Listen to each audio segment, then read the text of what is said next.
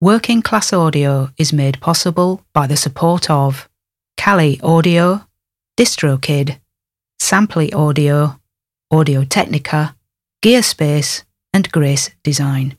This is the Working Class Audio Podcast, session 335. Working Class Audio, navigating the world of recording with a working class perspective. Here's your host, Matt Boudreau. Thanks, Chuck. Hey, everybody. Welcome back to the Working Class Audio Podcast. This is session 335 you're listening to. My guest today is former studio owner, engineer, author, and vintage gear dealer, Dan Alexander. Dan was a fixture of the Bay Area recording scene in San Francisco for many, many years. He actually ran the same studio space I did, the former Coast Recording Building on Mission Street in San Francisco, as well as Coast on Harrison. He spent many years of his life buying and selling vintage guitars and vintage recording equipment, which we will talk about at length. He's got a new book out. It's called Dan Alexander, A Vintage Odyssey. And he talks to us from his home in Los Angeles. Dan Alexander, coming up here on the Working Class Audio Podcast. Grab your coffee cups, friends. Let's talk about getting out of that chair. I've hit on this topic many times in the past in one form or another. I do think it's important, and therefore I'm going to talk about it again in another form. My friends, we need to make sure that we are getting out of our chairs and moving around. I'm not talking about stepping outside to smoke a cigarette or to go refill your coffee cup either. I'm talking about exercise and general movement. Of course, our diet is important, but movement is also key. I want to cut straight to it. I'm not asking you to go join a gym anytime soon. I'm simply asking you to incorporate walking time, running time if you're so inclined, stretching time, and time to lift a minor amount of weights. Turning into a bunch of old people sitting in chairs is not something many of us really want to do. It's not that we don't like sitting and working on audio, but I know that many of you don't want to rot in that chair. You want a long career? Get out of the chair. Get some steps in, stretch, lift weights, and don't lose touch with your body. Once again, we're not talking about becoming Mr. or Miss Universe here. We're talking about simple everyday movements to keep yourself flexible so we can avoid problems that come as a result of no movement. It can be as simple as morning routine consisting of lifting some minor weights, doing some yoga, walking around the neighborhood. Fact of the matter is that if you don't utilize your body, it's going to be harder to move later on in life. You will lose your will to want to do things because you're going to have too many aches and pains to contend with. And then you're going to lose your will, and it's just going to have a cascading effect on the rest of your body. Do I have a rigorous workout routine? No. But every day I try to do some stretching, some minor weights, some simple movement of my body, walking around the neighborhood, getting up and taking a break and just getting on my feet. You know, I really hate seeing good people leave this earth prematurely for completely avoidable reasons. Things that happen to the body can create a domino effect on your health. Some say sitting in that chair is just as bad as smoking. Not to be forgotten, sleep. You have to make sure that you get a great amount of sleep. It's so important for the body to recharge. Do not let your immune system get compromised by lack of sleep. So long story short, take care of yourselves, my friends. Don't forget to get out in the sunshine and move. Get a good amount of sleep in. Take care of yourselves. I want to see you here for the long run. That's my rant. Thanks for listening.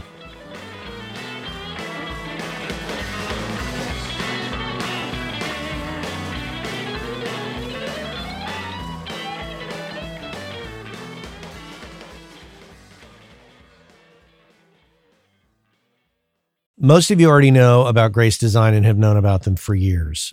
They've been around since 1994. It was started by the two brothers, Michael and Eben Grace, who still run the company to this day. And you already know that they make incredible sounding products for us all. What you might not know, if you don't know them, is that Michael and Eben are two of the nicest people on the planet. Easily approachable, very knowledgeable. You might have met them at a trade show and experienced this. Without a doubt, it's one of my favorite companies out there in the world of pro audio. You might have heard me a few times talking about the Grace 908 Atmos controller.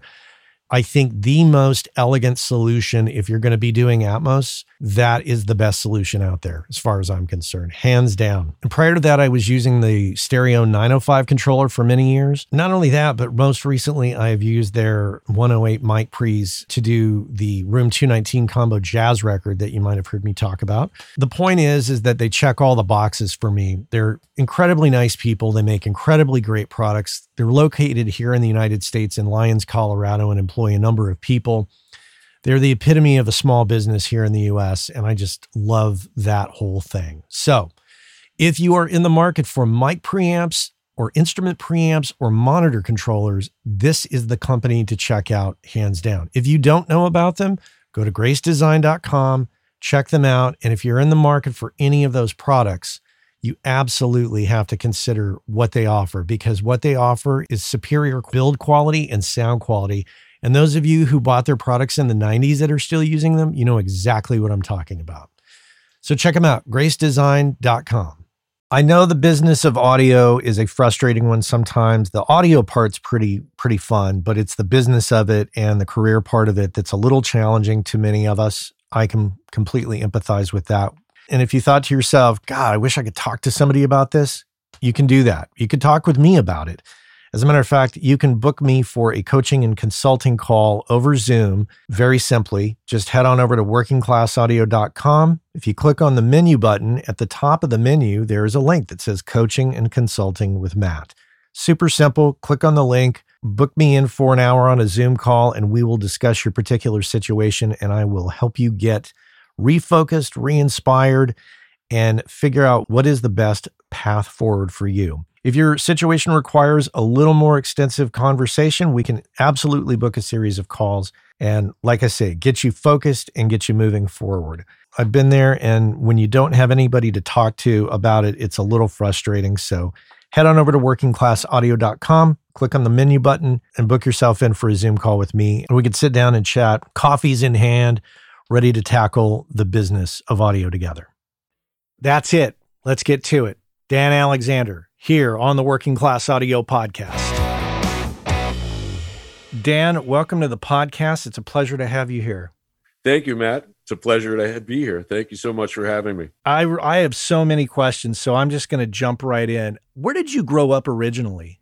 I was born in New York City. My parents moved to Kenmore, which is Buffalo, when I was 5. And when I was 15, we moved to Berkeley.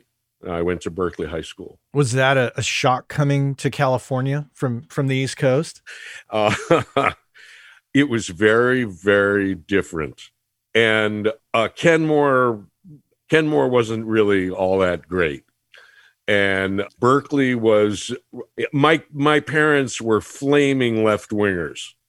And Berkeley was really, it was just so different. So yeah, it took me about a year and a half to begin to sort of fit in Berkeley. Although in Berkeley, fitting in wasn't real important or anything because everybody was on their own hippie trip. Yeah, Berkeley is wonderful. I love Berkeley. Well, I'm sure your parents didn't have a hard time fitting in, being flaming left-wingers. No, they found political freedom. Yeah.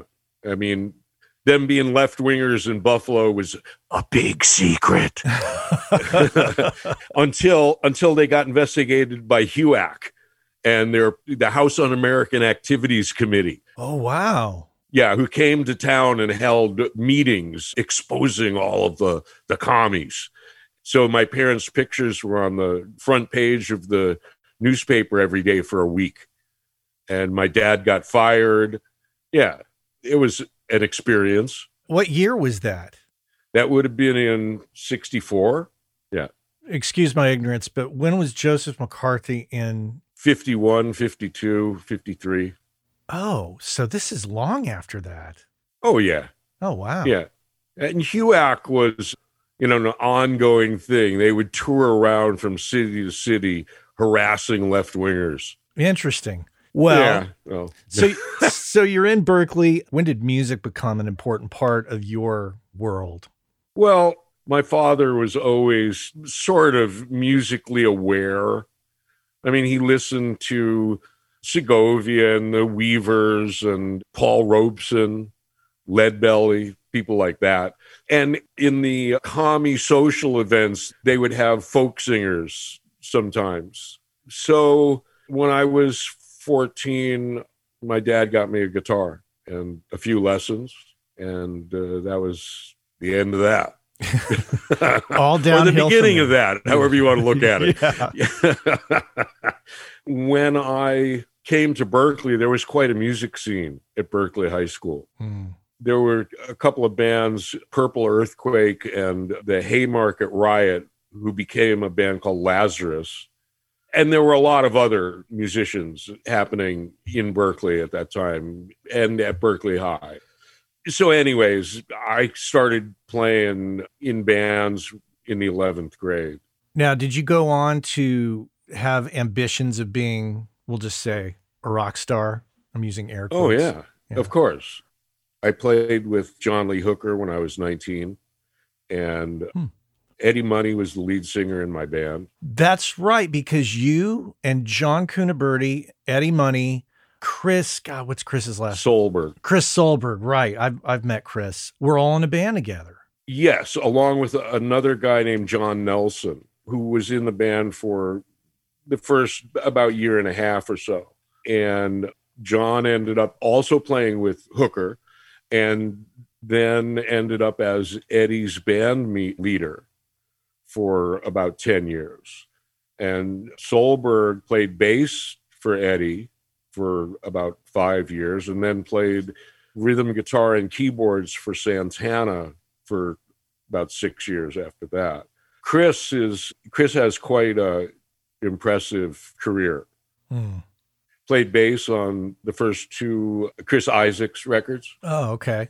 Right. You know, obviously played on a lot of Santana stuff. And Eddie, at that time, when you all knew him, was Eddie Mahoney. Right. And that band was called the Rockets. And when the Rockets broke up, Eddie changed his name to Eddie Spaghetti. And wasn't it Bill Graham's idea that Eddie changed his name to Money? That I have no idea. No, that can't be right. Okay. Because the Eddie Money Band existed for a little while before Bill Graham was ever involved. Okay. Yeah. Now, when you all were in this band, what year was that? 71 through 73. And give me what you recollect of the Bay Area music scene at that point in time. Venues, bands, recording scenes, studios. While there were and are numerous extraordinarily talented and admirable musicians and bands from the Bay Area, I was myself personally was never very much of a fan of the San Francisco sound. I don't listen to jam bands. And I saw all of those bands back in the day innumerable times because they were playing on bills with people that I wanted to see.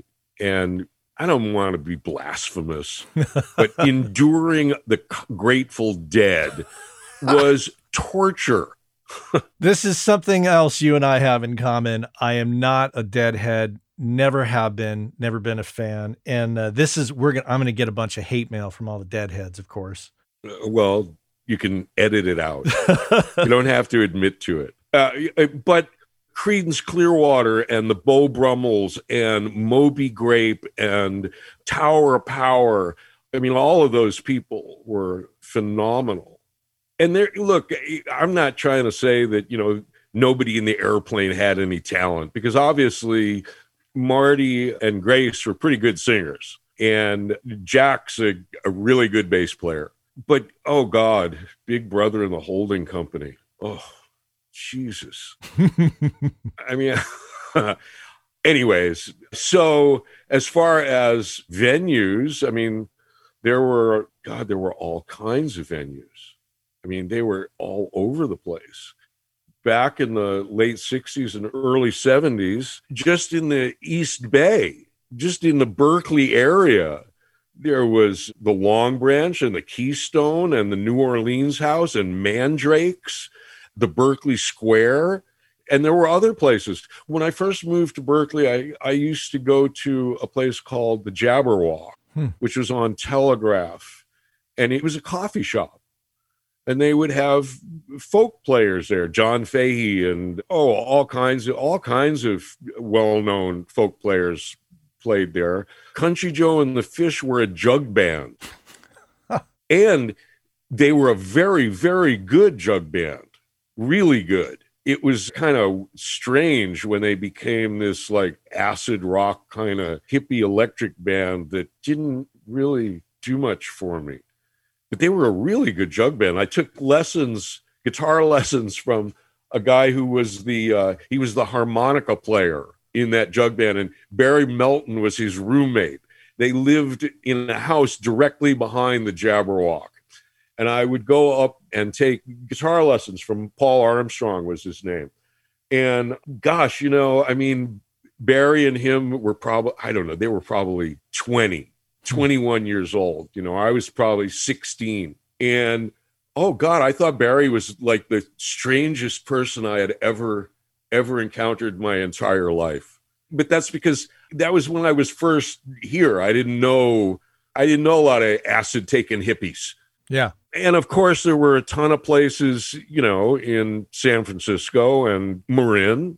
Although the Bay Area has always been sort of a backwater in terms of recording, the Bay Area had an extraordinarily active musical scene, and still does, of course. But an awful lot of people would go to LA to record or whatever. Well, fast forward me to when audio and recording became something of a focus for you and studio ownership. The Rockets met Tom Lubin at the Long Branch, and Tom arranged for us to get about a week of studio time at a place in Ojai called Two Dot that belonged to a man named Dean Thompson, who ended up building Santa Barbara Sound, and it was free. And Tom, who's a wonderful guy and sort of a very easygoing man, he basically let us do whatever we wanted. He tried to guide us, but we were fairly unguidable. So it really opened our minds to the studio. And when that was over, as we were leaving, I turned to Tom. I said, Tom, someday I'm going to have a recording studio. And I was aside from being a musician, I was a guitar dealer. I had several guitar stores, a vintage guitar dealer. I only dealt in used guitars, really. So I had this, after the Rockets broke up, I bought a TEAC 4-track, and I set it up with an Ampex MX-10 mixer in my walk-in closet and had my spare bedroom for a studio room.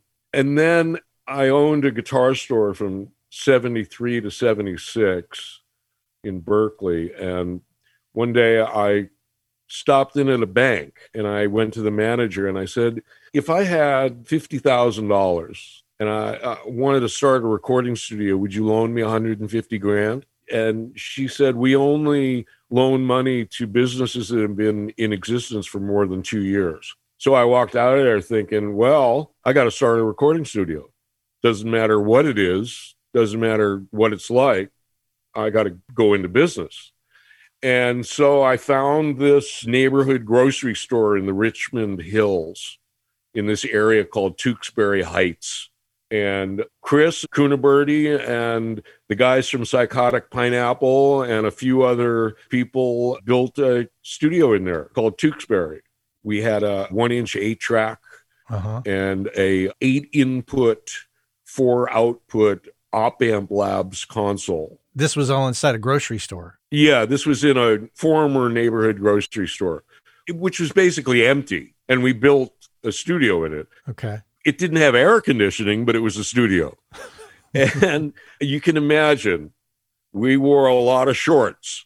And we started building Tewksbury in August of 76. And we finished, such as it was, in January of 77.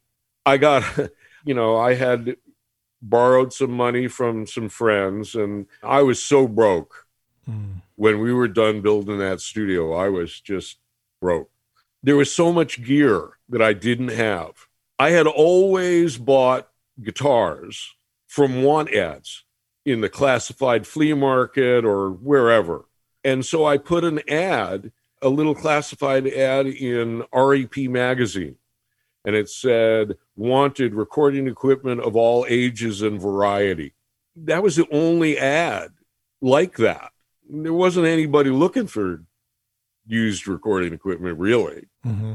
And I was deluged with replies. The first reply I got was from some guy in Atlanta who sold me a pair of U67s for $500.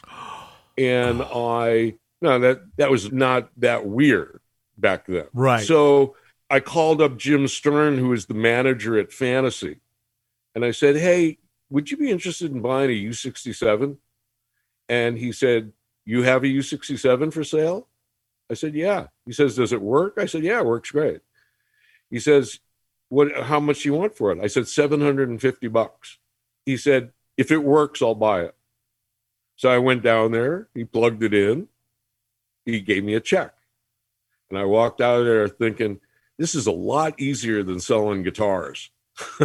Well, the next response that I got was from a guy, I don't know what his name was, and he was from a place in Los Angeles called Radio Recorders. And Radio Recorders was one of the 4 big independent recording studios. There was Sunset Sound and United Western and Gold Star and Radio Recorders. They did everybody from Elvis and Sinatra on down. And I didn't know any of that, of course, at that time.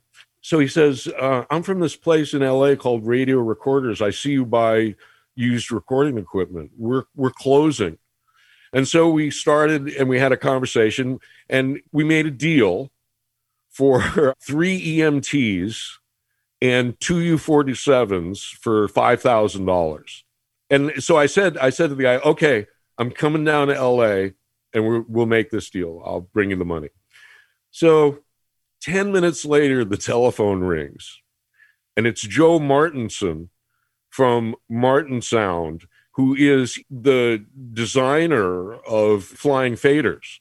And he says to me, he says, I see you buy used recording equipment. You don't have any EMT plate reverbs for sale, do you? Wow. I said, why, yes, I do. I tell you what, I said, I will come down to Los Angeles and I will bring you 2 EMT plate reverbs for $5,000. He says, okay. And so I went to LA and I went to Radio Recorders and I rented a truck and I bought the plates and the 47s. I put a couple of plates in the truck. I drove them to Joe's. I got a check from him. I went back to Radio Recorders and for $1,000, I bought like a Celeste and an upright piano and a Hammond with a Leslie and I don't know, maybe a Starbird and a bunch of other mic stands and some gobos and that kind of stuff. And I drove home with an EMT plate reverb and a couple of U47s and all this stuff. And it was great. And one of the things that you'll see in my book is this page from Billboard magazine. And on one page, there's these 2 articles. And it says, one article, it says, Radio Recorders closed, all is dark or something. And then the article below says, Tewksbury gets new everything. So you're basically, Tewksbury did not have very much, and you proceeded to gather all this stuff, wheel and deal, sell what you didn't need, keep what you did. Yeah, it kind of took over. Tom Lubin gave me a big box of Recording Arts magazines, REP and DB magazine and Studio Sound. In 1977, things were a lot different. Almost no one had any interest in the stuff that we now call vintage. The microphones of choice were the U87 and the 414.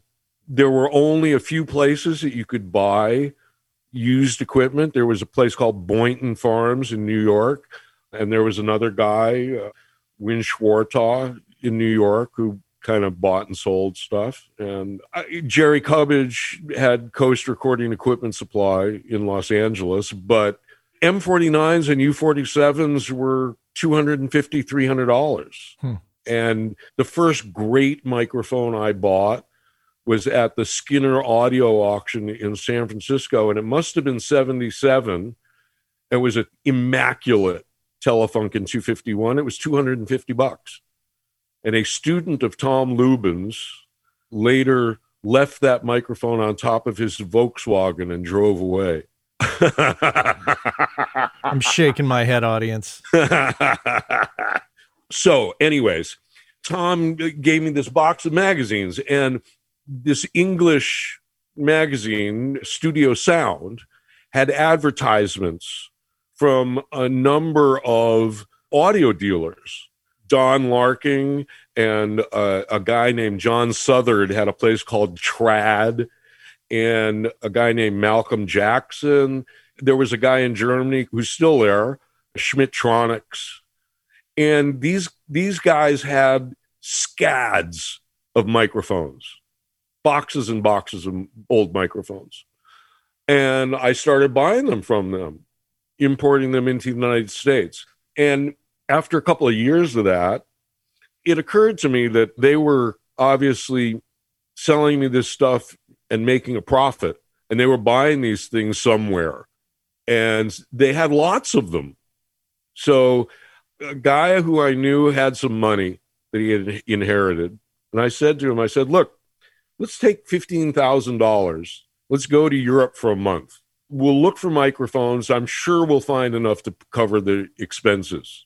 And we did. We arrived in Amsterdam on a Saturday, and on Monday we went down to the post office, which is where the telephones were, and opened the phone book, and I called the first recording studio listed in the Yellow Pages, and made a deal to buy 3 U47s and a Schoeps M221 from that guy for $1,000. And he was 4 blocks from our hotel room.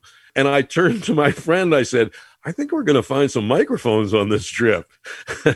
Well, we ended up finding about 125 microphones. Okay. I mean, it was crazy. So that became one of my things. Yeah. So were you still running Tewksbury at that time when you were in Amsterdam? Yes. Okay. Although very shortly thereafter, in August of 1980, Hyder's closed.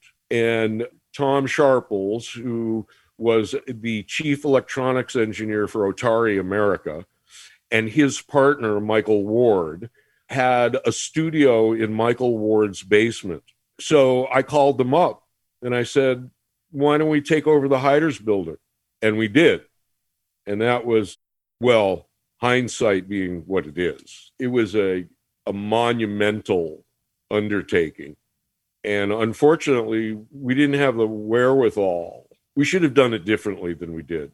Trying to equip and run 4 recording studios is a big bite to chew. And we are talking about what is and what became Hyde Street Studios, are we not? Yeah. Okay. And it was Hyde Street Studios. So here's a question. Back then, was that neighborhood like it is and has been for years? Was it always that kind of drug infested? It was never a good neighborhood. Yeah. It was not as bad as it became, but it was never a nice neighborhood, unfortunately. Yeah. That's a problem, real estate being what it is. Right. Hey, our friends over at DistroKid have created the DistroKid app for Android, which allows you to do some key things such as check your stats from Apple and Spotify, edit release metadata, upload new releases, and a host of other features. And remember, WCA listeners get 30% off your first year at DistroKid. And if you just head on over to workingclassaudio.com/WCA30, you can follow the link, get your 30% off, and be off to the races. So check our friends out at DistroKid and make sure and get your 30% off by going to workingclassaudio.com/WCA30. About a year and a half ago, I signed up for Samply.app, and I have to report back and say that I'm completely thrilled with it, and it's working out quite well. It gives me the ability to upload mixes and masters to the website and provide a super pro looking interface for my clients. They can drop comments in the timeline. They can listen on any device. They can listen to it in high res. And if I want them to pay for the mix or master before they download it, because of the Stripe integration, I can set that up. There's also Dropbox integration, which allows me to quickly create a folder in my Dropbox, which automatically syncs with Samply, makes it much more simple. You should check it out for yourself, but there's a deal to be had. So use the code WCA20. Go to Samply.app or Samply.app. Use the code WCA20, get 20% off, and you'll be off to the races. It's a fantastic tool that I think you're going to enjoy and will definitely make you look a lot more pro when you're delivering files to clients. Skip that whole business where you send it to them over Dropbox. That looks totally amateur at this point. Use Samply.app and use that code WCA20, and I think you're going to be really thrilled. Samply.app. Check it out. After I moved into Coast on Mission in 88, the neighborhood was great for about 8 months. Then they opened this big social services building a block away, and boom, the neighborhood just went to hell. Yeah. Interesting. Yeah. Now, let's give the audience some context. You got that studio, the Coast building. We're talking about 1340 Mission Street, audience in San Francisco. And if you are a longtime listener of the show, you know you've heard me mention that address before, because that's the same studio that I ran for a period of time, and my troubles there caused me to create this podcast. So Dan is the first person to have that strong connection there, that similarity between us, or that mutual history. So you bought that studio from the Bill Putnam. I did, from Bill Putnam and a guy named Dean Austin. Dean Austin had been like Bill's second right-hand man. He was his right-hand man for years. And Bill rewarded him by giving him Coast Recorders, which then he ran at a significant loss for a number of years. And they were about to close.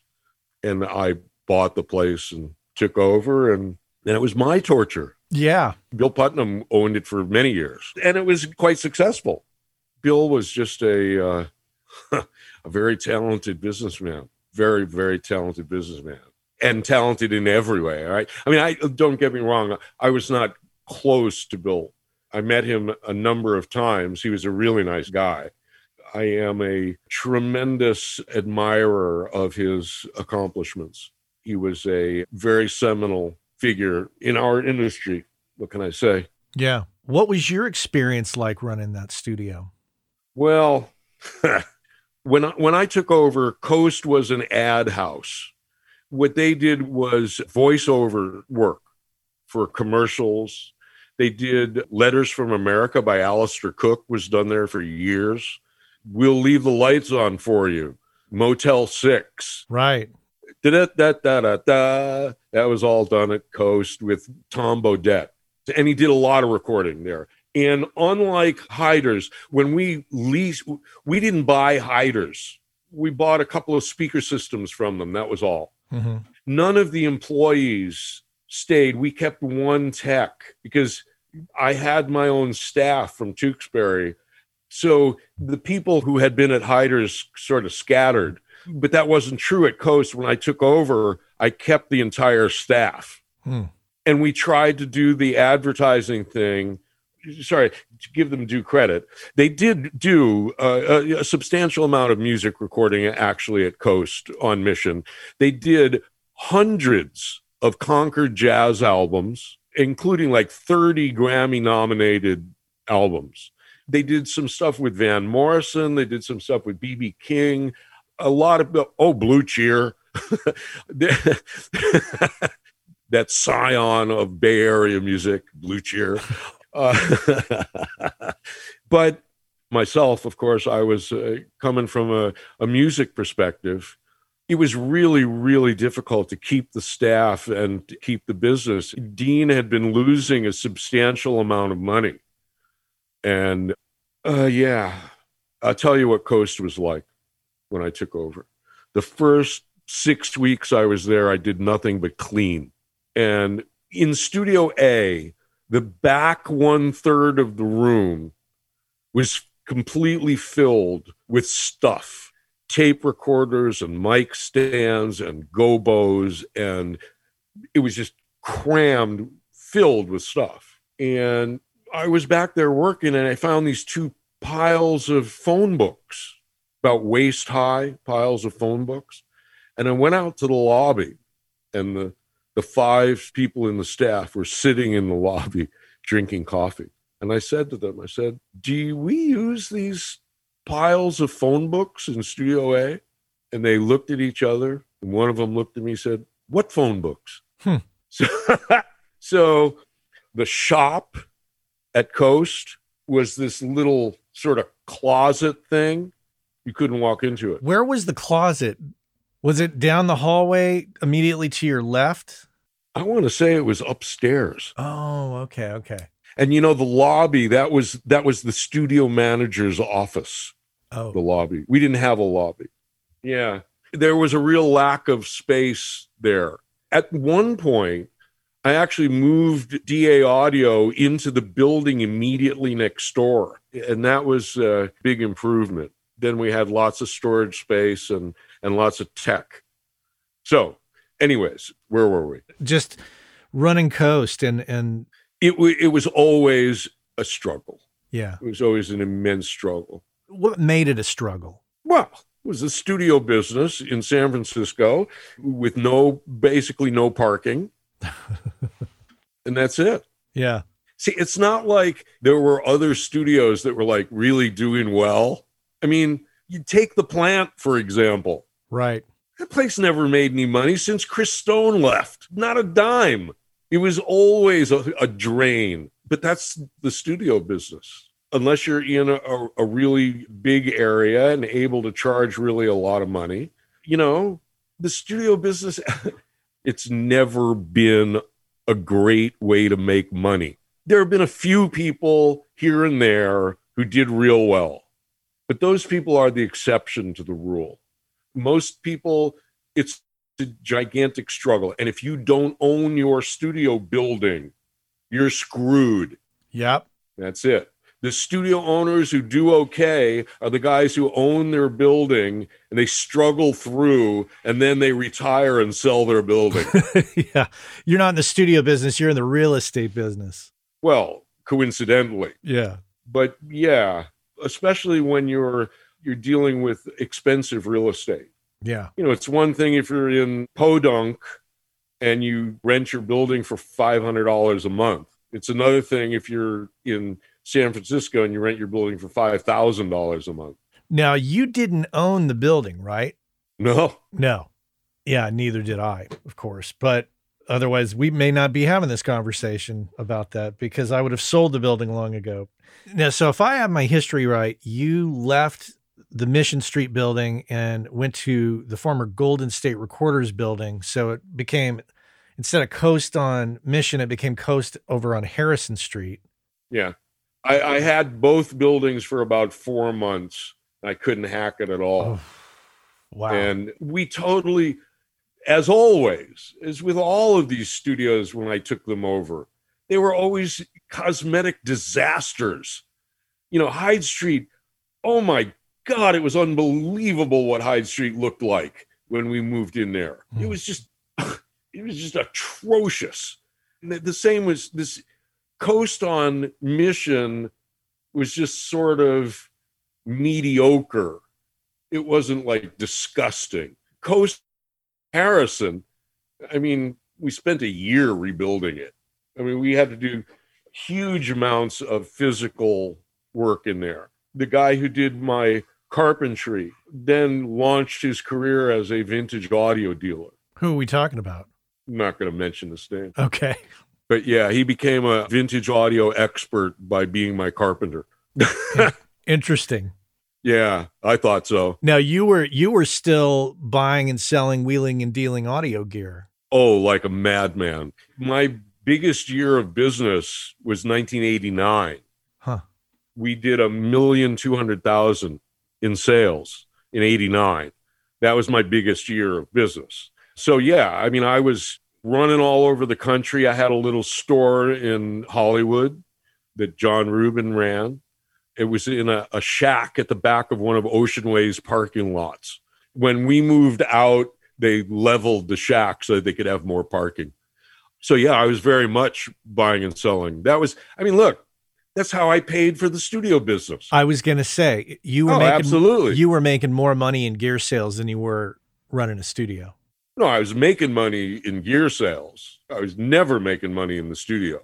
Gotcha. It was always terrible, whether it was busy or not, just the nature of the business. So you ran Coast on Harrison Street. At what point did you decide to get out of that building? What happened was that we moved in '95. My lease was going to expire, and the .com thing had happened. The landlord was a multi-gazillionaire who owned lots of real estate in San Francisco. He had rented out the space next door to Coast for $20,000 a month in a space that was basically equivalent to what we were paying $5,000 a month for. Mm-hmm. His new manager decided she could score some brownie points, and we were 4 days late on our rent, and they evicted us. What was happening was I knew that when my lease expired, there was no way I was going to be able to stay in that building. So I had started building a studio in the basement of my house in Berkeley. And then we got evicted.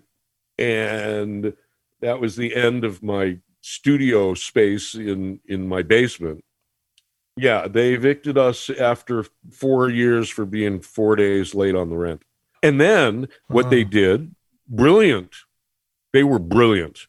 What they did is they stripped the studio completely out to the four walls of the building. And then it sat empty for 2.5 years while they tried to rent it. Wow. Morons. God.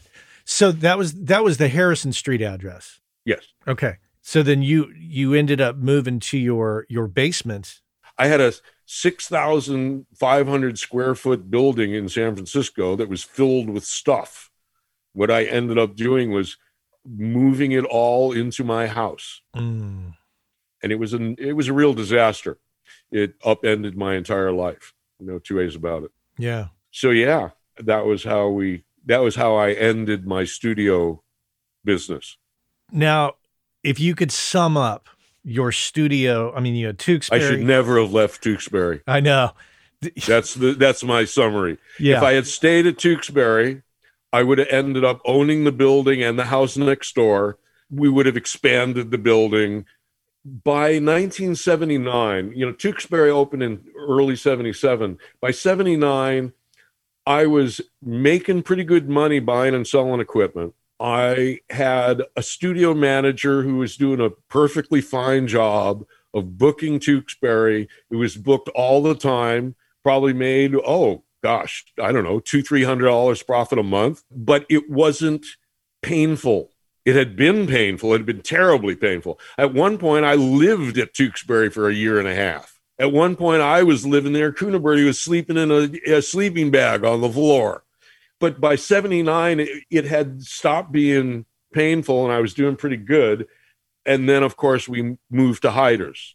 And that was 5 years of excruciating difficulty. Then I leased. Tom Sharples left the partnership. Michael and I ended up splitting up the building.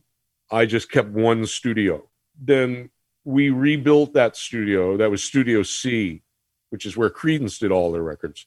And a year later, Sandy Pearlman leased the studio from me.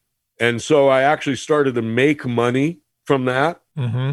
And he was there for 4 years or so. And I kind of got back a lot of the money that I had lost trying to make a go of Hyde Street.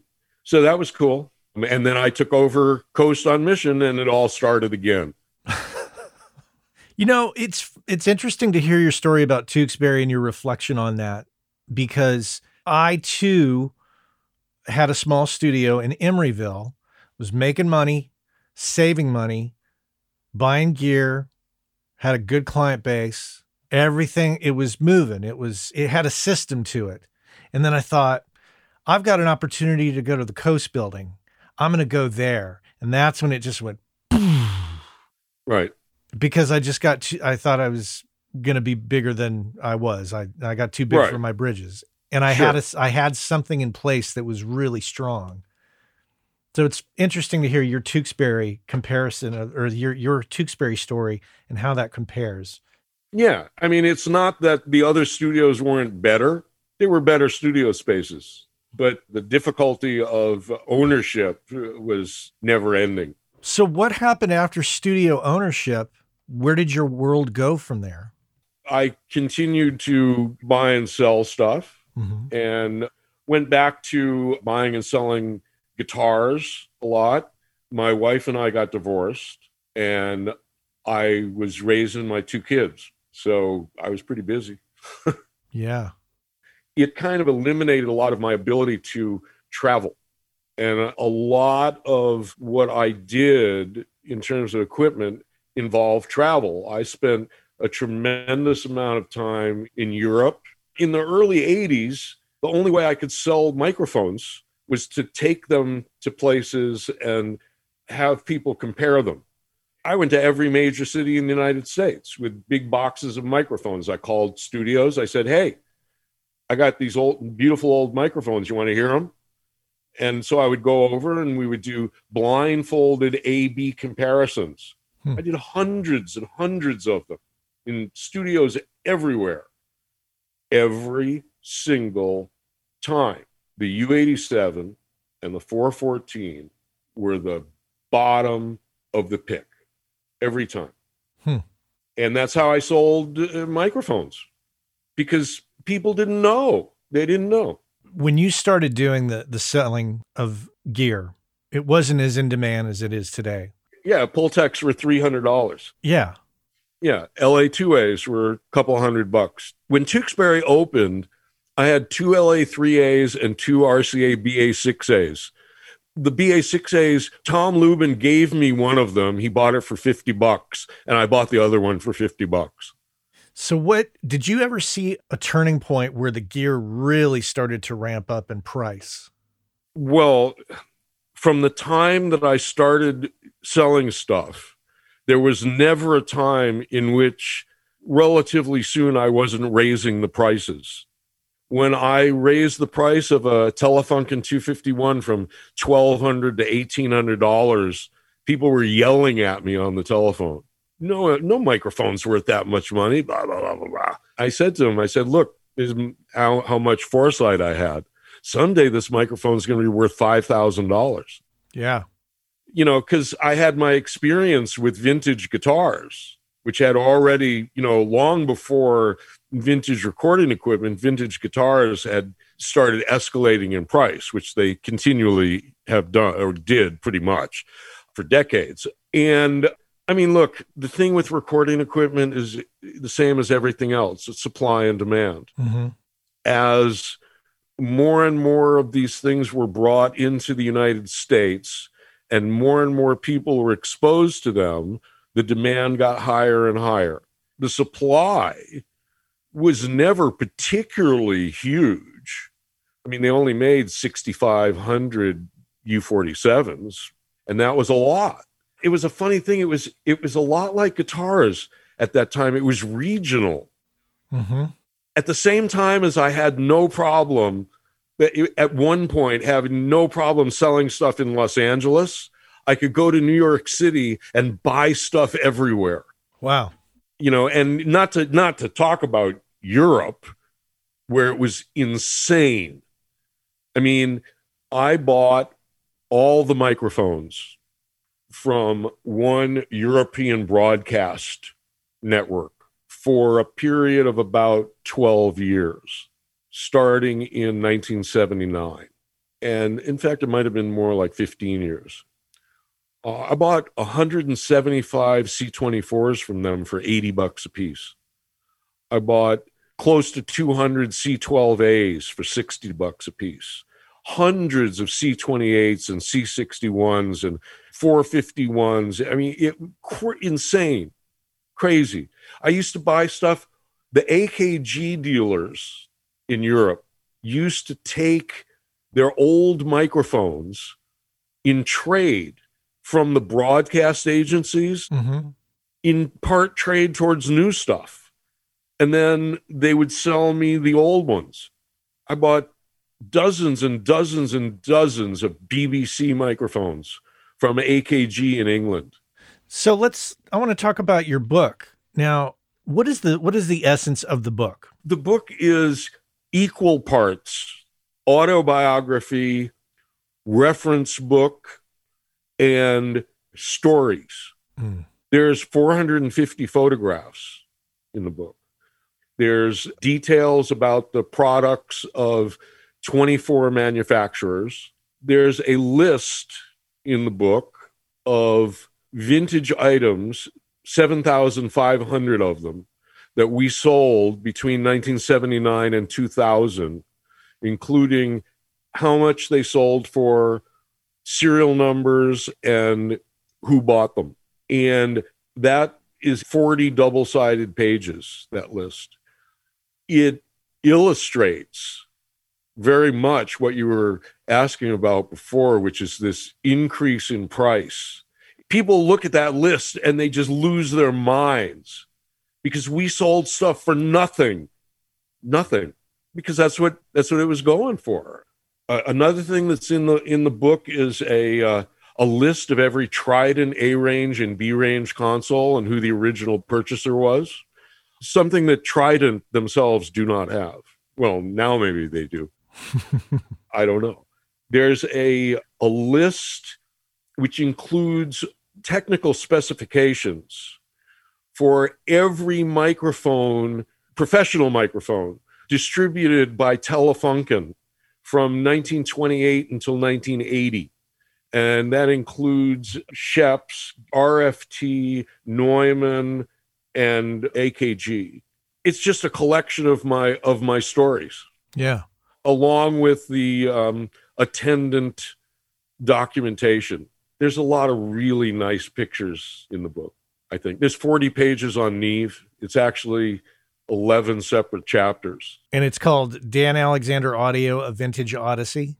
Yeah. Okay. I'm going to put a link in the show notes, audience, so you have to check this book out. And I'm gonna swindle Dan into sending me a copy. I'll put a link. You can order it up. This is not a problem. This is not a problem. That's fantastic to hear. What is your advice to people buying vintage microphones today, which I'm sure in my audience, there's probably a fair amount? Well, my advice is give me a call. No, that's a joke. But that's a joke. You know, it is an insane situation with this stuff. Every 3 months, I turn around and I'm just astounded by how much the prices have increased. What has happened is that some very, very, very wealthy people have discovered that vintage recording equipment is an investment, and they have driven the prices sky high. I mean, you know what a Blue Stripe 1176 is? Yeah. $15,000. That's what it is. Yeah. $15,000 for a single channel compressor. You want to buy a Fairchild 670? I hope you got $75,000 in your pocket. Wow. Yeah.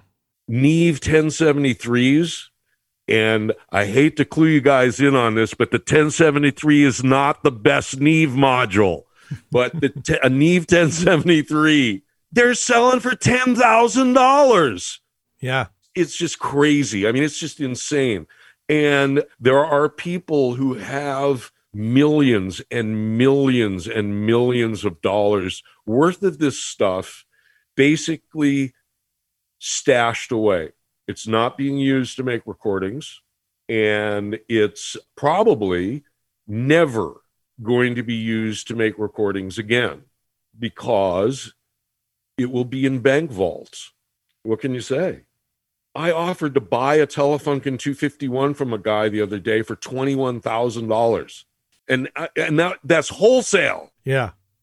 You know, I mean, and what's really interesting about that is that you can buy a brand new Telefunken 251, which for all intents and purposes is indistinguishable from an old one for a fifth of that amount of money. Yeah. And you think about all the limiters, great, fantastic, wonderful limiters that you could buy for 75 grand. I mean, you could fill your studio with them. Or you could buy one. Or you can buy a Fairchild. And that's fine. Fairchilds are incredible. I love them. Wonderful. Spectacular. What's fascinating is it's not only spawned this whole thing with, the prices shooting through the roof, but it's also spawned a huge amount of clones. Yes, it's astounding. In 1977, there was no such thing as an outboard microphone preamp. Didn't exist. I bought my first 6 Neve modules from my friend Peter Duncan at the AES convention in 1979 for $50 a piece so that he didn't have to take them back to England. I had them. I tried to sell them for 5 years. It wasn't until Coonabirdy bought a pair of them and did Surfing with the Alien with them that I was able to sell them to anybody. Hey, I got these Neve modules. You can put them in a box and plug your microphone in it and get the Neve sound. And, well, why would I want to do that? There were no boutique microphones, period. None, zero. In 1977, the only tube microphone that was still being manufactured was the C24, and it was eliminated a couple of years later. Ribbon microphones. They were collector's items. Yeah. 77s and 44s were like, $200, $250. And actually the tube microphone, condenser microphone thing got reintroduced and became popular actually a long time before the ribbon mics became popular again. Again, there virtually were no ribbon mics being made. Maybe you could buy an RCA 77. I'm not sure. Unlike today. Yeah. When there's 20 different boutique ribbon microphones and venerable vintage ribbon microphones are worth, let's see, maybe 20 times what they were worth back then, 10 to 20 times. Yeah.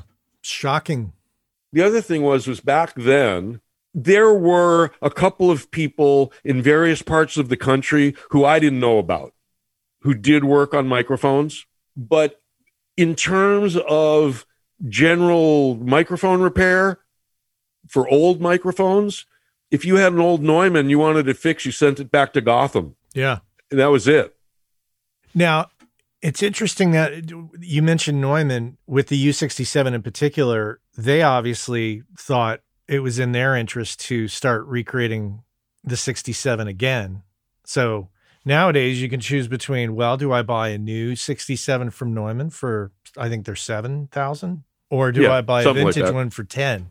Right. The reason that Neumann reissued the 67, aside from the fact that they just wanted to sell microphones, is because they could, because the body parts, the capsule, they're all just like a U87. They can't reissue a U47. They got no VF14s. Saying they can't reissue an M49. They got no AC701s. Aside from that, who knows if they even have the stuff to manufacture those body parts anymore. Who knows? Yeah. But yeah, the boutique manufacturers of outboard equipment and microphones, they simply didn't exist back then. And that's all a result of this ever-growing demand for vintage equipment. Do you still sell vintage gear? Yeah. I still buy and sell, and I'm still buying and selling guitars. This afternoon, I'm going to pick up a 48-channel discrete CalRec console made out of 6 CalRec J series buckets, which we're going to be parting out. And I'm currently waiting for delivery of a Neumann bottle microphone serial number 3, a Flickinger tube limiter, and a pair of Pultec equalizers. That stuff will be here on Sunday. Dan, can people still find out more about you at danalexanderaudio.com? They can, okay. And they can see my my YouTube video channel, which I've been watching. Okay, thanks. Yeah. And so far, reaction to my book has been really positive. I've had a couple of complaints and a couple of corrections, but that's to be expected. Mm-hmm. And it seems to be selling. And I really appreciate you spending this time with me and letting me talk about it. That's very gracious of you. Well, it's really intriguing for me because you are a part of Bay Area recording history, and this gave me the opportunity to, ask you some questions about things. Are you familiar with Heather Johnson's book, If These Halls Could Talk? I am familiar with that. Yeah. Great book. Great book. And that book preceded my time at the Mission Street address. Yeah. Yeah. I was very fortunate in that I met Heather right at the end of that project, and I got to correct everything that she had written about me, which was very fortunate. And she's wonderful. She's just a lovely person and very, very talented writer. Anyways, I very much appreciate your time. And please allow me to have the publisher send you a review copy of the book. Absolutely. Absolutely. Yeah. Well, let's wrap up and then you and I will talk about that. Dan, thank you so much. Once again, audience, you can go to danalexanderaudio.com and read all about Dan. And I will put a link to the book, which is called Dan Alexander Audio, A Vintage Odyssey, in the show notes for you to buy yourself. And I think you will get a lot out of it based on everything Dan has told us. And knowing Dan's history in the Bay Area, I really think you should check it out. So, Dan, thanks for being on the show. It's great to talk to you. Thank you, Matt. A real pleasure. Appreciate it so much. Take care. Our friends over at Cali Audio have just introduced the brand new LP UNF system, which is meant to give you everything you need from a studio monitor in a package that you can basically set up anywhere. And the system is specifically designed for your desk. So no matter how else you're using your desk, reflections from the drivers to the desk to your ears are accounted for, giving you a perfectly clear picture of your mix that you can rely on to translate well. Whether you're putting them on stands behind your desk, on a desk away from walls, on a desk against a wall, on a desk on speaker stands away from the walls, there's a number of configurations, and they have settings on the back to accommodate all of that and more. And if price is a concern, never fear. They're priced at $299. That's right, pretty affordable. Head on over to caliaudio.com and check out the new LP UNF. Dan Alexander here on the Working Class Audio Podcast. Thanks so much for being here with me today. If you like the show, would you mind doing me a favor and heading on over to iTunes and leaving a positive review or 5 stars, a nice mention, whatever you want to do there. But something nice would be great, and it really helps out the show, and I would certainly appreciate it. But that's all from me today. I want to thank the crew. That includes Anne-Marie Plow on the editing, Cliff Truesdell on the Working Class Audio theme song, and Mr. Chuck Smith there with his lovely voice there at the top of the show. Connect with me on LinkedIn. And until next time, my friends, take care.